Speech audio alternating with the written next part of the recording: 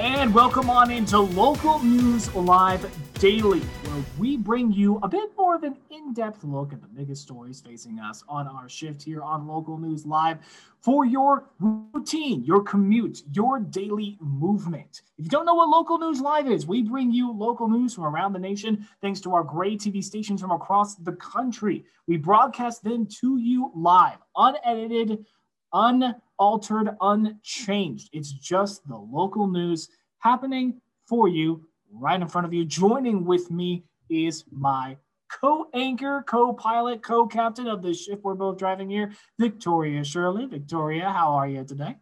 Good. Thanks for that great introduction. I like that description. Co-captain, co-pilots, co-host, co-everything. Co-everything.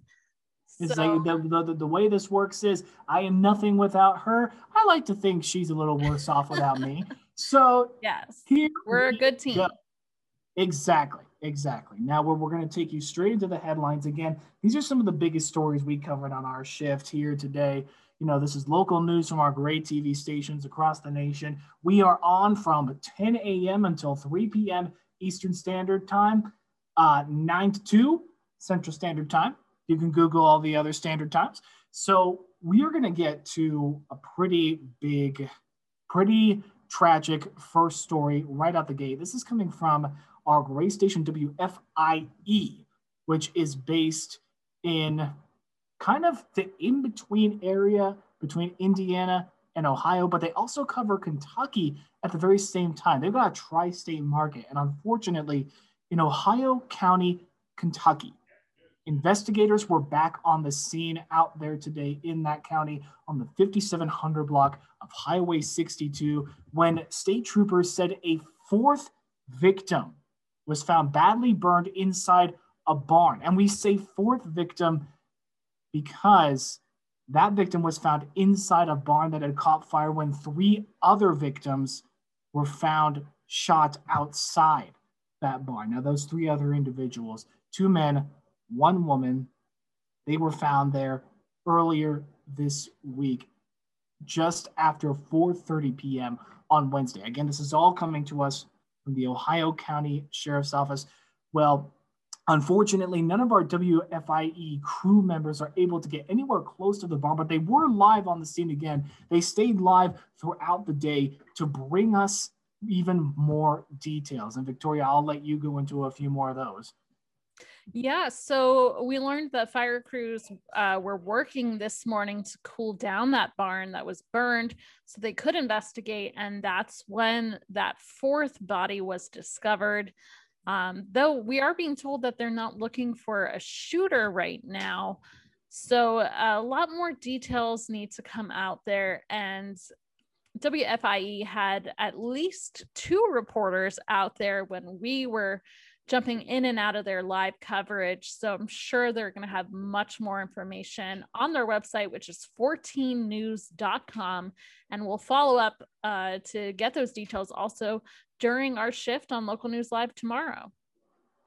Absolutely, because the biggest questions when you face a tragic story like this, the biggest question is why? Why did this happen? What led up to this? What's the motive? And obviously, you know, Kentucky State Patrol troopers are going to continue their investigation and they'll relay every detail they can to us as they continue to work through that investigation. So they will release details to the public when they're ready through us, through their own social media, and whatever we find, we bring to you right here on Local News Live. So that's something in Ohio County, Kentucky, that our great station WFIE will continue to follow, that will continue to follow.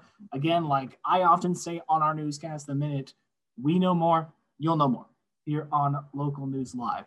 And we have other issues that we cover today facing multiple states. Victoria, I'll let you continue onto this next one. We've got COVID-19 policy changes being changed from state to state, don't we?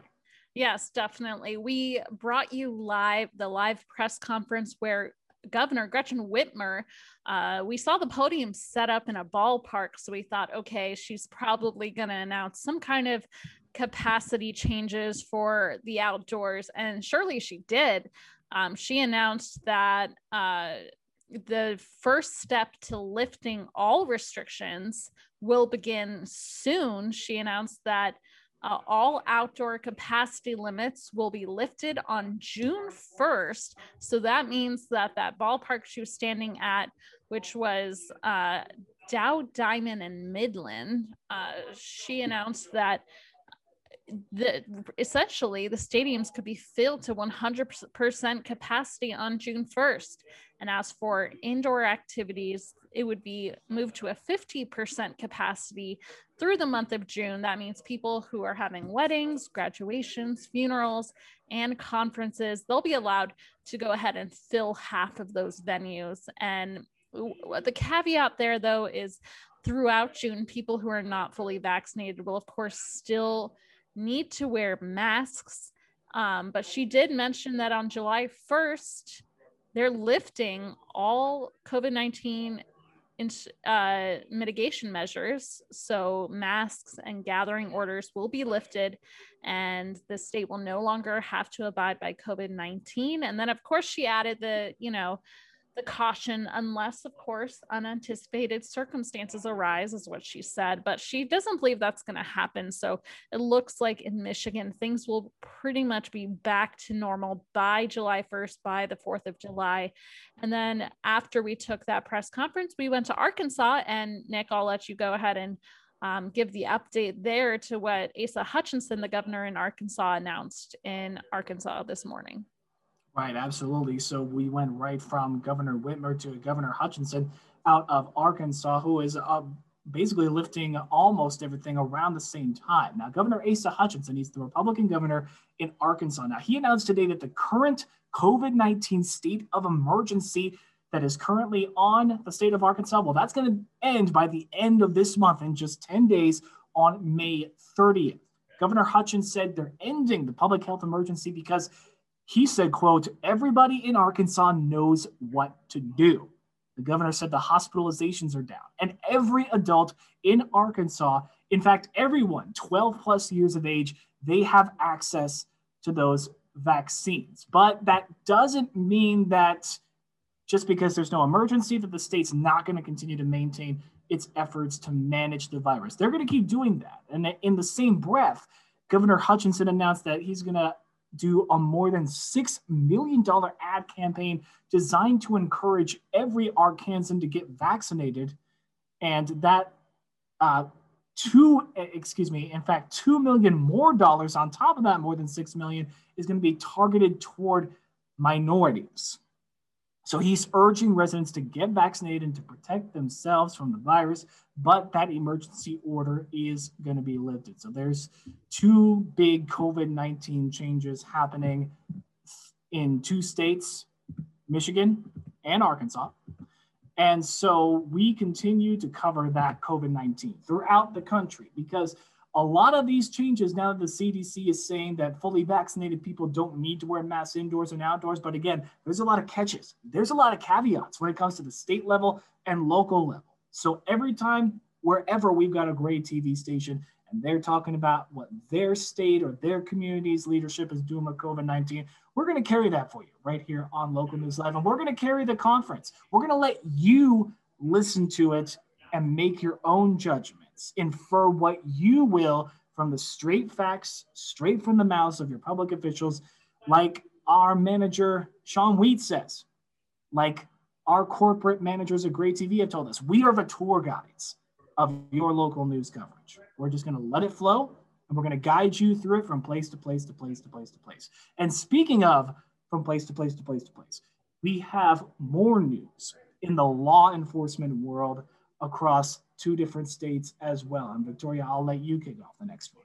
Yeah, so this next story is brought to you by KKTV. They're the station out of Colorado Springs, Colorado, and we took their live coverage several times. They've got their own digital news desk, so that's a great resource for us. And they had a reporter that was live in Lincoln County, and that's because Lincoln County, Colorado, a sheriff's deputy, Sheriff Michael Hutton, he, according to sheriff's deputies, say is in stable condition after a reported ambush that happened around 3 this morning on Thursday, May 20th. The Lincoln County Sheriff's Office did say that a suspect has been located with a self-inflicted gunshot wound. And the Sheriff's Office told the reporter there in Colorado Springs that they got calls for a theft in progress. And to kind of give you a locator of where Lincoln County is, it's about an hour and a half northeast of Colorado Springs. And that's when officials say the deputy Sheriff Michael Hutton got there and was reportedly ambushed and shot at several times. He then, of course, called for assistance and numerous agencies responded. And he was taken to a metro area hospital. And of course, like I said at the top of this story, he is currently in serious but stable condition. And the Sheriff's Office, Lincoln Sheriff, you can see their Twitter handle at Lincoln County SO. They tweeted a picture of him flashing a thumbs up sign to the camera, but definitely hooked up to lots of cords there and looking not well, but of course he felt well enough to go ahead and flash that thumbs up. So it's good to know that he is feeling well enough to give that camera a thumbs up. So KKTV says at the time that they had written the article, they weren't sure if the deputy was even able to return fire. So this is another developing story that KKTV will have much more information on. You can go to their website, kktv.com, and learn much more about the circumstances surrounding that situation in Lincoln County, Colorado. Absolutely. And we did carry, in addition to that, Live Reporters latest report, we carried a news conference from Lincoln County as well, in which they took many questions from reporters gathered there. One of those questions was about the body cam video on Deputy Sheriff Hutton and if that was going to be released. And that was something that the Lincoln County Sheriff's Department could not provide an answer to as of right now. So if the body camera is provided to us at all, then we will, of course, KKTV will, of course, get their hands on that, provide that information to the public so that maybe a little bit more light can be shed on what exactly happened in that tense situation. He was shot in an ambush-style attack, and if he was not able to return fire at all, the body cam will definitely shed a little more light on that. Speaking of body cams, that's a hot topic issue amongst law enforcement across the country. Doesn't matter where you are. And that's been an issue facing the Shreveport Police Department for years now. Victoria and I were both reporters in Shreveport, Louisiana at the same station. We both worked on that market. And Victoria, they were talking about body cams for their officers years ago when we were still there. I mean, I was only at KSLA, our gray TV station there, for about a year or so more after you were gone. And I left back in 2017. They were talking about this back in 2017. Well, now there's a renewed effort at a news conference that happened today at the Shreveport Police Department at the mayor's office, which Shreveport has a brand new mayor now, or at least a mayor who's only a year or two in, Mayor Adrian Perkins. So a new mayor's administration has now taken on the call for Shreveport Police Department. But Shreveport Mayor Adrian Perkins announced today that the Shreveport Police Department will start equipping officers with body cameras, all of them by this summer, in an attempt to help officers with their evidence gathering and to help improve the public's trust in law enforcement. Mayor Perkins called body cameras an integral tool to provide transparency and resolve allegations of misconduct. Nick, sorry to jump in, but I think something that was really notable that I took away from this press conference is the fact that it took private members of the public to step up and raise money to donate $200,000 for these body cameras. So it definitely was the people in the public wanted these officers to have this kind of accountability on both sides for the protection of the officer and the protection of the people. And so they had to raise their own money. For example, CEO of Griggs Enterprise Roy Griggs, he's the one who spoke on behalf of Shreveport's concerned business people that wanted this money to go to body cameras. And I should note that you had mentioned that it's going to be mandatory for officers to start wearing body cameras this summer, but this money will only be able to provide 400 body cameras. And that's not enough for every officer, but that's enough for every patrol officer that will actually interact with citizens. So that's according to Shreveport Police Chief Ben Raymond. So that's definitely something to note, that two things: that it took the private community to raise this money to make sure this happens, and the other is the fact that it's not enough for all of them, but just enough for the ones that will be out in the community interacting with citizens. Yeah, absolutely. The money for those 400 cameras raised by the concerned business people of Shreveport. Like we said, it's an organization made up of business and community leaders.